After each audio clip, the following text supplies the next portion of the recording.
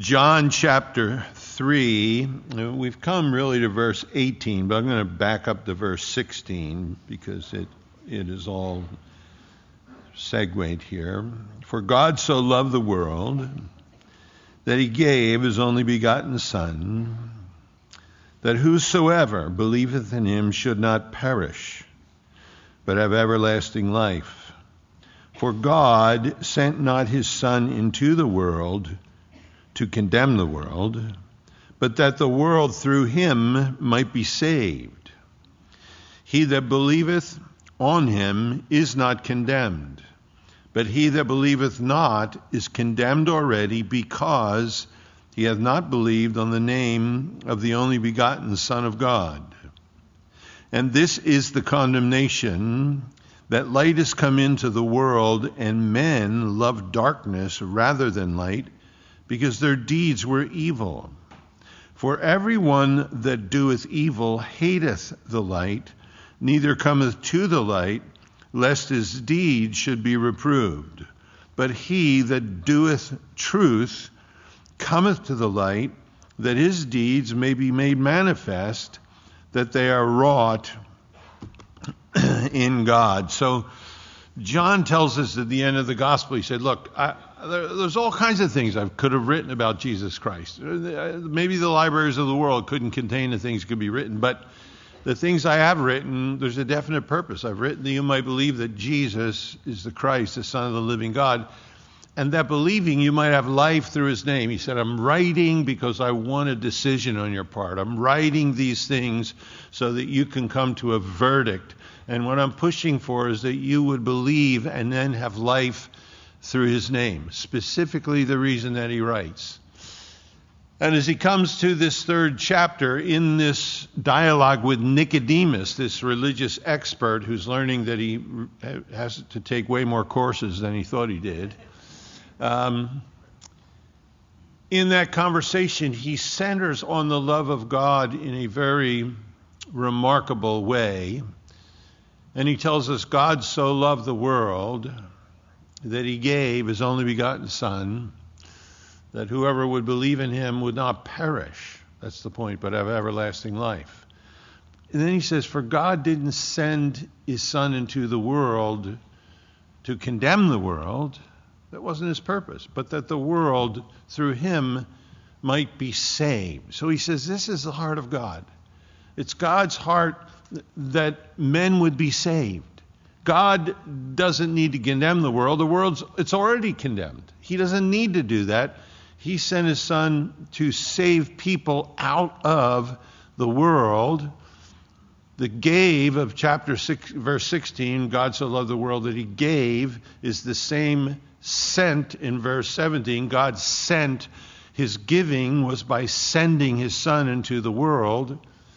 And the sending there is relative to a mission. He didn't just come into the world. He was sent into the world. That was God's giving, because the mission he was sent on was that of substitutionary atonement. So he gives us this picture. And as we go in these verses, look, God, the great divide as far as God is concerned is between the saved and the unsaved, between darkness and light. All of the other categories that we get pulled to, you think, here's earth. It's very interesting. It tells us in the Old Testament that God laid out the heavens with the span of his hand, the distance between his index finger and his thumb. When I graduated from high school in 1968, I think they were saying the universe was about 5 billion light years wide then. But by the time I was 30, it was 10 billion light years wide. And now it's over 20 billion light years. It's interesting. It keeps growing. The older I get, the bigger the universe is getting. But so if it's 30 billion light years wide, you figure that's the span of God's hand. And it says the earth is like dust in the bucket. So we have this little particle you need almost an electron microscope to look at. That's earth. And on either side of it, there's eternity, unending. And out of this little speck of dust comes all this noise. Nuclear bombs going off, people screaming, people hating each other because of their color, wars between nations, fighting and screaming out of this little speck of dust when eternity's on the other side of it. God said, no, I sent my son. Imagine the position Christ had to leave and be downsized, as it were, to come into this particle of dust and put on human skin. And God said, look, the Bible tells us about God. He says, it's not my will that any should perish. That's not my will. But that all men should come to a knowledge of the truth. Because people say all kinds of things about God, because there's hardship in this world, there's cancer, there's difficulty, there's all kinds of things that are hurtful, but that's because the world is fallen, it's condemned. And it says here, God's heart is to rescue us out of this. And he sent his son on a mission into this minuscule circumstance. Because when God looks at it eternally, he sees the saved and the unsaved. So he didn't send his son into the world, it says, to condemn the world. And by the way, as we go through these verses, this word condemn throughout is krainos, which is judge. John himself in his gospel never uses the word condemn, but whenever he talks about God's judgment, it's relative to the final judgment and the end of the age. So it is, condemning is the right word here. He didn't send his son into the world to condemn the world. That wasn't the point. If God wanted to judge the world, he could have used fire. He could have used a flood. He could have used a cataclysm. He didn't have to send his son into the world to judge the world. He didn't send his son into the world to judge the world, but that the world through him might be saved. Interesting, the phrase there, might be, it's not an uncertainty. Gee whiz, maybe some will be saved, some won't. It's not that the world through him might be in regards to uncertainty. The word might be there is his very purpose, that's through him the world should be, is the idea. Saved here in the context is rescued. God wants to rescue humankind from a lost eternity. And he didn't send his son into the world to condemn the world. He sent his son into the world that through him men might be saved. And in the verses now 18 to 21, he breaks that down for us remarkably. And you figure Nicodemus is listening to this, and he's having to deal with it, Jesus says in verse 18, he that believeth on him is not condemned, but he that believeth not is condemned already, because he hath not believed in the name of the only begotten Son of God. And by the way, listen to me. Jesus boils this down to the individual. There's nowhere in here it says he saves humanity en masse. He saves humanity individual by individual. So this is singular throughout as we go. And it says, he, the individual, here this morning, you're listening somewhere on the media, he that believeth, and I love my King James because where there's a th on the end, it tells me the tense is a present tense. He that believeth is in the process of believing on him is not condemned. Those of us here today, believers, we've spent our life believing in Christ, we're not condemned. No judgment is coming to us because our judgment came on him on the cross. That was the reason he came into the world. It was the reason the Father gave him, that we might be saved and have eternal life. So he then that is fulfilling the Father's will, who's believing in Christ, is not condemned. This is what he says. That's our condition. But, in great contrast, he that believeth is not believing in him is condemned already, because he hath not believed. And still the idea is, there's a perfect tense here, is not believed, with the result that he's not believing in the name of the only begotten Son of God, so that he that believeth not is condemned already. That's it's not like hey man, if you don't get saved, you're going to be lost. The Bible's not saying that here. The Bible's saying here, you're already lost. That's why you need to get saved. You are already lost. Are you part of this big club outside those doors? Go home and turn on the news and see what club you're part of. Tell me about what future you have watching that go on. The insanity. It says here, the person that's believing is not condemned. But he that believeth not, the individual, it's up to you, he that believeth not, is condemned already. God doesn't need to condemn him. He sent his Son in the world to save him. He's already condemned because he doesn't believe, he's not believed on the name of the only begotten Son of God. It's interesting in the scripture, Isaac is named Isaac because Sarah laughed, and Abraham said, I want you to remember your wife laughed at me, so call this kid Itzhak. Laughter. Imagine your mom's nursing a kid named Laughter, reminding her she laughed at God when he made a promise he was going to be born. Jacob is heel catcher. The names in the Bible were significant. And it says here, his onama, they haven't believed in the name, the onama. In that is everything that he is. Jesus Christ, healer, redeemer, savior, deliverer, truth, the way, the truth, and the life, light. They haven't believed in his name. Look, there's anywhere you can go on this planet where people haven't heard the word Jesus Christ. China, India, where other religions are dominant, doesn't matter. There's nowhere you can go where people haven't heard. In fact, some people are so bothered by Jesus that they decided, when I grew up, human history, at least in America, the history I grew up in, was BC or AD, before Christ, or Anno Domini, in the year of our Lord, one or the other.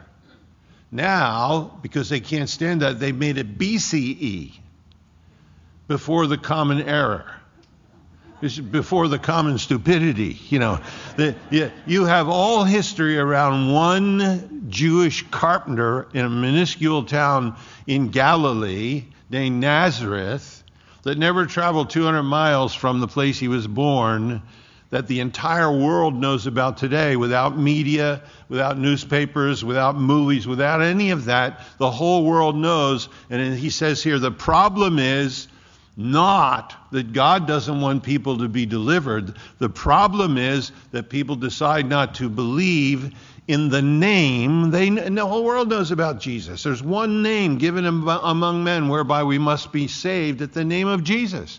It says ultimately in the name of Jesus, every knee is going to bow, every tongue is going to confess, to the glory of God the Father, that Jesus Christ is Lord.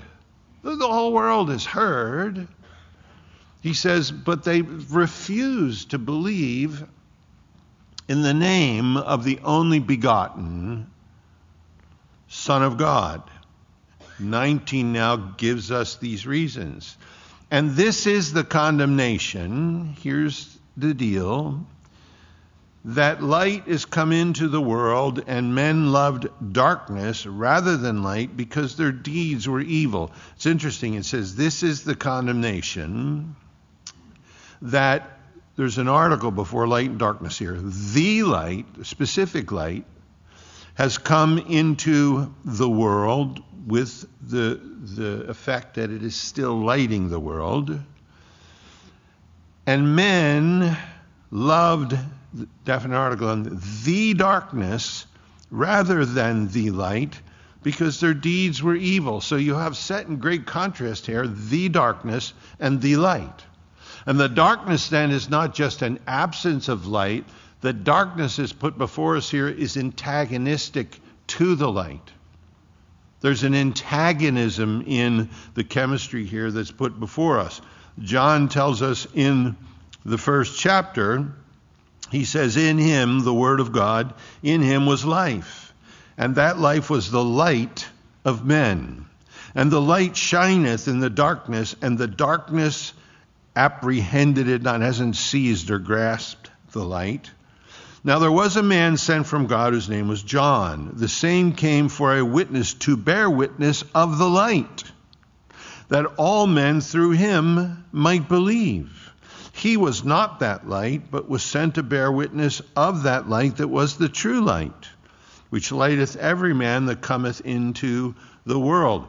Here John the Baptist in verse 36 will say, He that believeth on the Son hath everlasting life. He that believeth not the Son shall not see life, but the wrath of God abideth upon him. These decisions are elementary. Jesus will say this, Then spake Jesus again unto them, saying, I am the light of the world. He that followeth me shall not walk in darkness, but shall have the light of life. Again, Jesus says, I am come a light into the world, that whosoever believeth on me should not abide in darkness. So it tells us very clearly, there is light, there is darkness. Not physical light. Obviously there's physical light. But this is something else. It says, if anybody, Paul says, refuses our gospel, it's those whose minds are blinded, lest the light of the glorious gospel of Christ shine in their hearts. There's something that goes on internally, and it tells us here that the light is come, the light, verse 19, this is the condemnation, that the light, Christ himself, has come into the world. But men loved darkness rather than light. Here's their motive, because their deeds were evil. It's very interesting here. It says the problem in this world today is men love agape, darkness more than light. You think that's only for Christians. It says men agape darkness more than light. They're devoted to it. Not just a feeling. Agape is a determination. It has a purpose. And it says the reason that men don't get saved is not because the light is ineffective. It's not because the light doesn't have divine blessing behind it. The reason men don't get saved is because they're devoted to darkness. They hate the light because the darkness exposes them. Look, you share Christ with your friends, you share Christ with your relatives, your classmates, wherever. Our responsibility is just to bring Christ to men. Only God can bring men to Christ. And when you bring the light to someone, the problem is not that your message, what you're sharing, the light is not ineffective. It is not without power. It is not that the light can't accomplish. It's the problem is, where is the will, the heart of the person on the other end? You see, because there's God's will, then that's that all should come to the knowledge of the truth, that nobody should perish. He sent his Son into the world that we wouldn't perish. There's God's will, that none should perish. And then there's man's will, who loves darkness more than light. It isn't that the light's ineffective, that the light can't save. It's that men agape darkness, he says here, more than light, and their motive is because their deeds are evil. They don't want to bring their sexual sin or their addiction or their greed for money or their greed for power or their hatred or their prejudice or their bitterness or, they don't want to bring, because what happens is when you come into the light, you have to look at that and say, this is wrong. This needs a change. And it says men are devoted to darkness. The problem's not with the light. The problem's not with your message or my message. The problem is for everybody sitting in this room, this is an individual decision. Everybody listening somewhere, there's God's will and there's your will. There's time and there's eternity. There's darkness and there's light. It's not on anybody but you. The light is coming to you. You can't say this morning you're not hearing it. God sent his Son into the world, not to condemn the world, but that the world might be saved. He so loved the world, he gave his only begotten Son, that whoever believes in him would not perish, but have everlasting life. That's light. You can't say you're not hearing it if you're here and don't know Christ. You can't say it's not affecting you. You're sitting there, or you're listening somewhere, and the light of God is shining on your heart. What is your motivation? What keeps you from turning to Christ? What is the holdup? He tells us here clearly that men are devoted to darkness. They would rather enjoy their sin. They would rather pursue their own ends. They don't want to bring what they're doing into the light, because then they have to say, God, there's accountability. Lord, you're right. I see this. And understand, as we look at the world we're in, you may feel there's a lot of injustice. There is. But God's got it. We're almost through this jello that we're going through.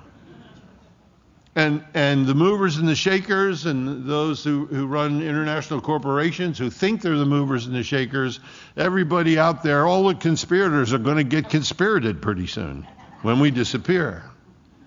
We have hope. And we're to share the light of Christ with this last generation. But narrow is the way that leads to eternal life. Few there be that find it. Broad is the way that leads to destruction, and many there be that go thereon. Our responsibility is to bring the light of the gospel to somebody. It's not ineffective. It's revealing. It's doing that right here in this room. You have the will of God. You have the will of the individual. God doesn't want you to perish. That's why he's gone to all the extent he's gone to, which is unimaginable. But men love their sin. They love darkness. They don't want to come to the light. They don't want to hear about Jesus. Tell me about something else. They don't want to bring it into the light. It says, this is the condemnation, that the light has come into the world, and men love darkness rather than light, because their deeds are evil. For everyone that doeth continually does evil, continually hates the light. This is a life process. Neither does he come to the light. And he says again here, the reason, lest his deeds should be reproved. It says when you come to the light, the reproved is, if you reprove something, you prove it over again. But the idea is here is to expose, to drag from the darkness into the light. The reason that men don't come is that they don't want to admit that. They don't want to bring it out. You know, and you and I are warned through the scripture. Paul will say, you know, what communion does darkness and light have? He warns the believer that we should separate ourselves in our behavior and what we do, and certainly in our fellowship. What communion is there between darkness and light? Paul tells us in Ephesians chapter 5, he says, look, anything that doth make manifest is light, that we should walk, he says, akrobos in the Greek. We should walk like an acrobat, the type way that we should be careful how we walk and where we walk. And if there's light in our life, anything that doth make manifest, that brings into the open, is light. So you and I as believers, the only reason we can see, gee, this needs to change. You're right, Lord, I am selfish. Or, Lord, I shouldn't have said that. Lord, I'm going to ask them for forgiveness. You know, it says anything that makes manifest, it's not there to condemn us. And it is light. God is giving us light. We're in the light. But the unbeliever, which we all were at one point in time, doesn't want to come because they don't want to bring their deeds into the light, because the light exposes them for what they are. You can make that choice this morning while you're here. You can look at that and look at your own life and be here and say, you know what, I've played with this long enough. Jesus is exposing the inner motive. It's not intellectual. It's not theological. It's moral. The reason people don't come is not intellectual. It's not that they can't hear and understand. It's not theological. They have a problem with God or forgiveness. It's moral. They don't want to bring their deeds, their behavior, into the light. They would rather, Isaiah said that in the last days they're going to call good evil and evil good. Is that, turn the news on. They're going to call right wrong and wrong right. They're going to call up down and down up. And the inmates have taken over the asylum. right? Just turn the news on. And it's characterizing the day that we're living in. But that can't affect light. Light is still truth. Jesus is the light of the world. The light is shining in darkness. That's where it's the brightest. When it's completely black, you can see a candle 5 miles away. And the light exposes.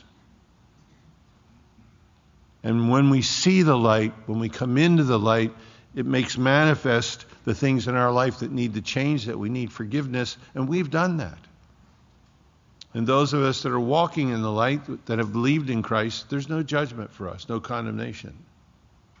But for the individual who faces the light and decides, I don't like this, because this means what I'm doing is wrong,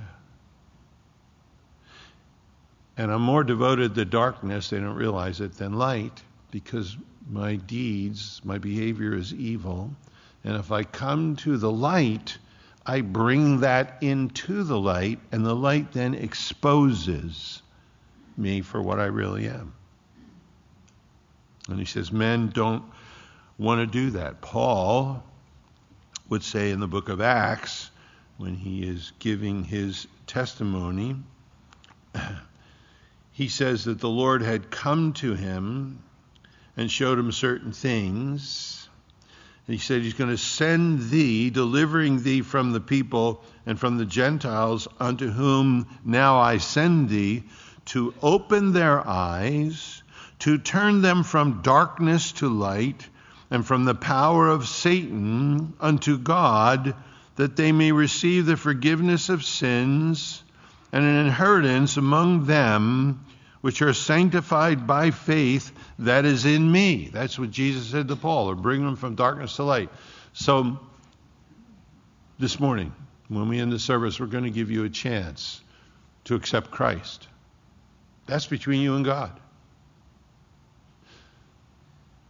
God here saying clearly, it's not his will that you should perish. In fact, I sent my Son from eternity into your world, not to condemn the world, but that the world through him might be saved. That's God's will. What's your will? Is it to be forgiven, to be cleansed, to start a new life, to bring all your brokenness and your emptiness and your sin into the light? Or is it to creep away and stay in the darkness where you're miserable? Nothing satisfies there. Nothing works out there. And we'll give you the choice to make that decision this morning. He ends here in verse 21 when he says, but he that doeth, the idea is continually living in truth, that person is always coming to the light. That his deeds may be made manifest, that it may be clear that they are wrought of God. It doesn't say, listen, it doesn't say that the person who is walking in the light is superior to other people. It doesn't say that that person is some type of egomaniac looking down at other people. It doesn't say you're judgmental towards other people. It says if you're walking in the light, you do the light. It isn't just a concept. He that doeth the light. You're walking in it, and you come to the light to bring your behavior into the light. John will also write this when he says, this then is the message which we have heard of him, and declare unto you that God is light, and in him is no darkness at all.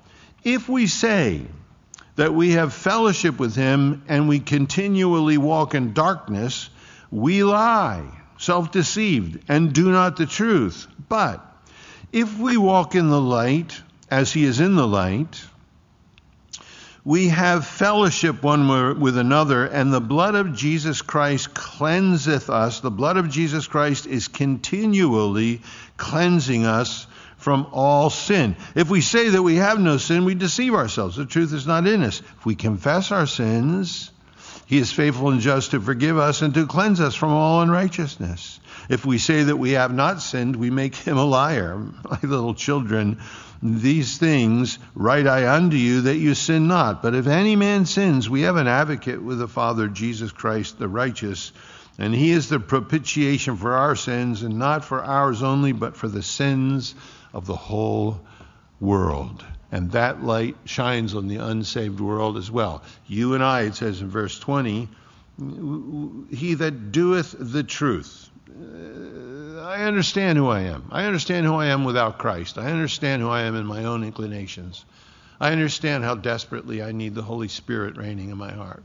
I understand the blessed hope that I have. I understand what's going on in the world around me. The prophetic scenario is so clear. I understand why I'm going to heaven. It has anything to do with my performance. Nicodemus is listening to this realizing, I got nothing. I got nothing.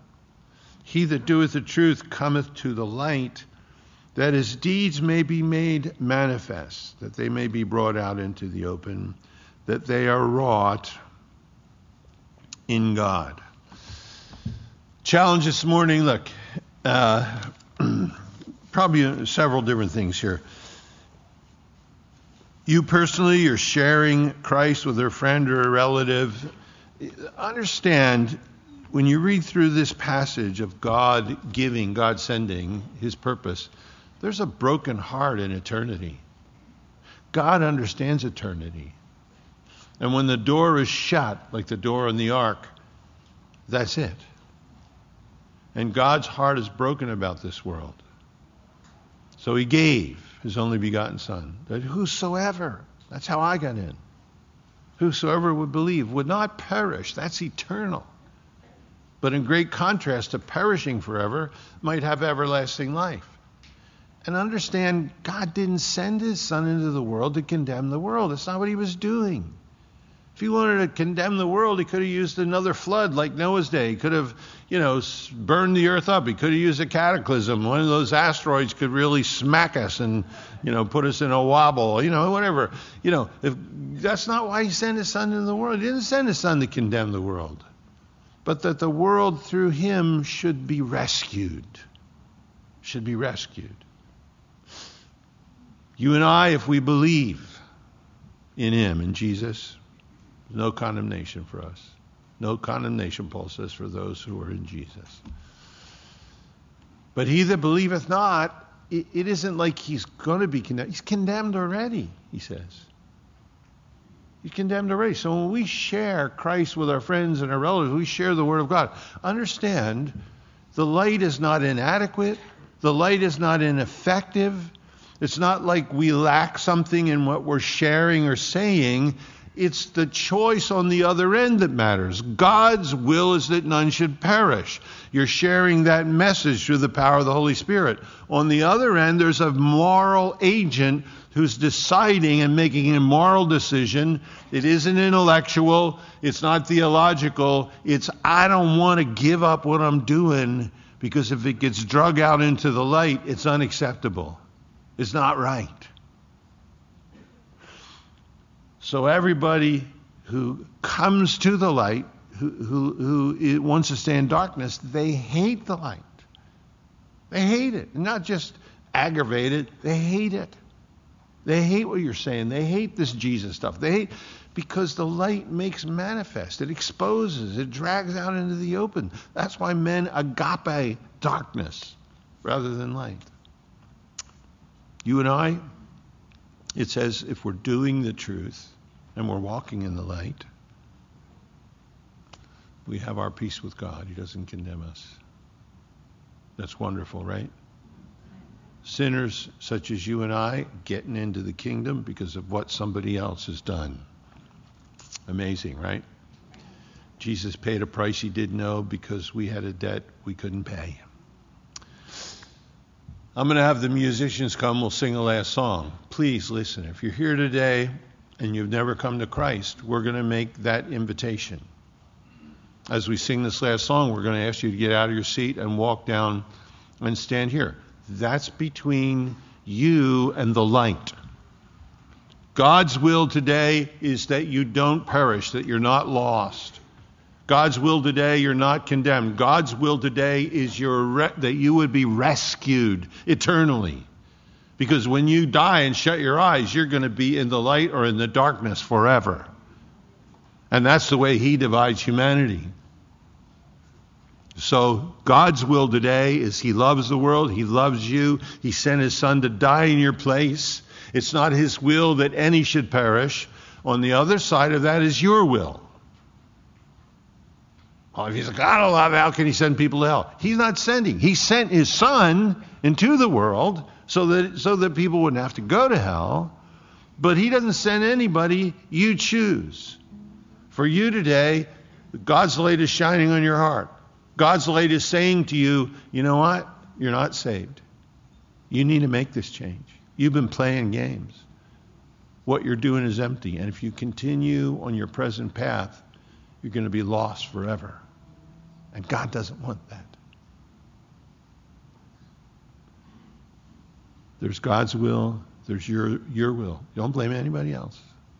Don't blame anybody else. And some of you may be listening or sitting here, you hate the light. And the reason you hate it, it's a moral choice because you want to keep messing around in what you're doing. And you know if it gets drug into the light, it's exposed for what it is, your behavior. We're going to sing this last song together. As we do, I'm going to invite you to come. If you know you need to be saved today, you come. Stand right down here.